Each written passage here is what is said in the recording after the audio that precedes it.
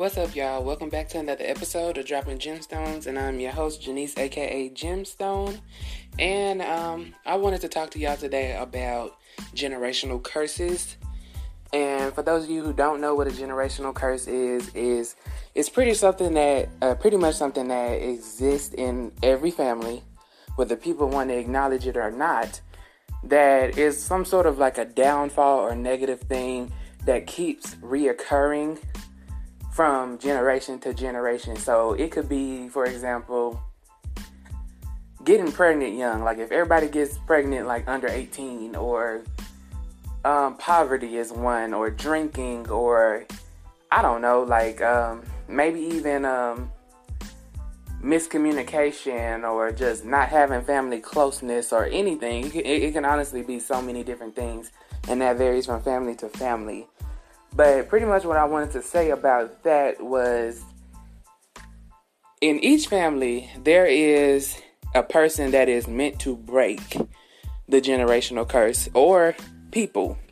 It's not very many, because being honest with you, like there's so many people that in each family, like they're in denial or just blind to the bullshit.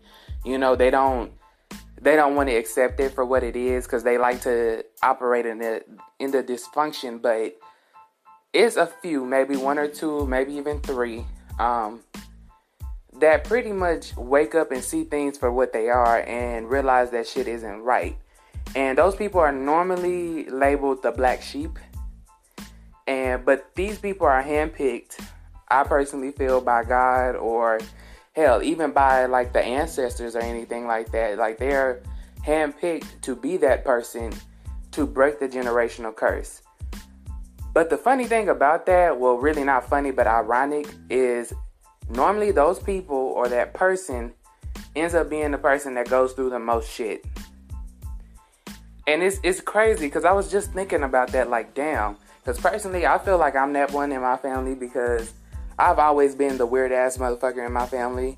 You know, just everything from me seeing spirits and shit when I was young again. And having certain abilities that other people didn't have, or if they had it, they didn't want to talk about it. And that is something also that does run in my family. So I know that runs in other people's family as well. Being able to see into different realms and everything. But I've always been like the weirdo, you know what I mean? I've always been the weird one.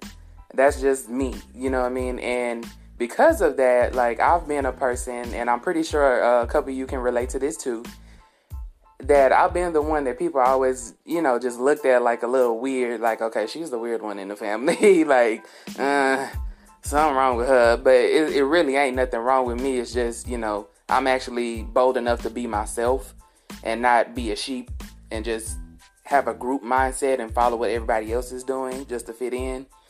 And honestly, I embrace that shit even more and more these days, but because I really don't give a fuck anymore. And that's just the truth. And honestly, you shouldn't either. Like, if you're that person in your family, you really don't need to give a fuck what your family thinks about you, because honestly, they need you. Even if you don't fuck with your family, like me, I don't fuck with most of my family because, you know, it's for certain reasons. I just don't fuck with them. You know what I mean? Because they your family. Sometimes you just don't like your fucking family, and that's the truth. And you don't have to. You know, you can love them or not. Honestly, that's up to you. I can't tell you, because I don't know what what any of y'all have been through personally. But, you know, you can be at a distance with the shit. You know, you don't have to be around that. But really, my point in making this is just to encourage anybody who is that person, because I know that you go through a lot of shit. You may have gone through being homeless. You may have gone through abusive relationships. Hell, you may have gone through bad jobs. You know what I mean? It seemed like everything you do, like you're always misunderstood. You know, you just stick out like a sore thumb. People always looking at you crazy. And one thing I will say is, well, you're always going to be different, okay? Like, you're always going to be different. And you don't need to run from it. You need to embrace that shit. Because once you embrace it, that's when more people will start to embrace you. Now, I'm not going to lie to you and say that your family will. Sometimes they will, sometimes they won't. But I feel like at the end of the day, they don't have no choice but to accept it whether they like it or not, and respect it. One common trait that I see with the people who are meant to break the generational curses is they're the only ones, like, we're the only ones who actually see the truth about what's wrong with the family. You see what I'm saying? Like, we're like, okay, look, everybody been drinking, or everybody been going to jail. What the fuck is wrong with this? Like, nobody else, like, nobody else sees, like, what's wrong going, what's going on with this shit. But, and, you may piss your family off. You really may. Like, when you start calling that shit out. But, once again, it ain't really nothing that they can do other than get mad. And then when they sit back and think about the shit, they're going to be like, well, damn, this is kind of the truth. And I promise you, there'll be some circumstances, even if, let's just say, you get shunned by your whole fucking family. Like, worst case scenario, right? At some point, they're going to be faced with the reality. Like, the truth is going to hit them hard as fuck in the face, and they're going to see that you were telling the truth. Because sometimes, like, I know, for instance, in my situation, I had to just kind of move away from my family completely and just stop dealing with most of them. Because, how some people want to see you as the issue. So when you remove yourself, I'm smart. Okay, I'm going to remove myself, because then you're going to see I'm not the fucking problem. And they may not come to you and admit that, but the truth is the truth, and the truth hurts, you know what I mean? And they gonna realize, like, damn, okay, we was doing this to this person, ostracizing them or ganging up on them or whatever, but they wasn't even a fucking problem.